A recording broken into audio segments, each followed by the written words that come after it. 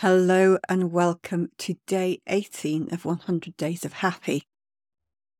I think today is an important day to think about what you want in your world and around you, and to begin to focus on that.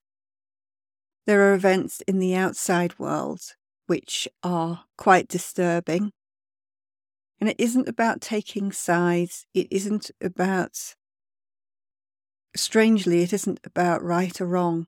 It's about noticing where you're putting your attention. Where we focus tends to grow. And I'm not inferring that we ignore what's happening. What I'm asking is for you to focus on things that you can control, to offer love and peace and healing to those that you can't, and to focus the light on yourself and the difference that you can make in the world today. I hope that helps, and I'll see you again tomorrow. Thanks for watching.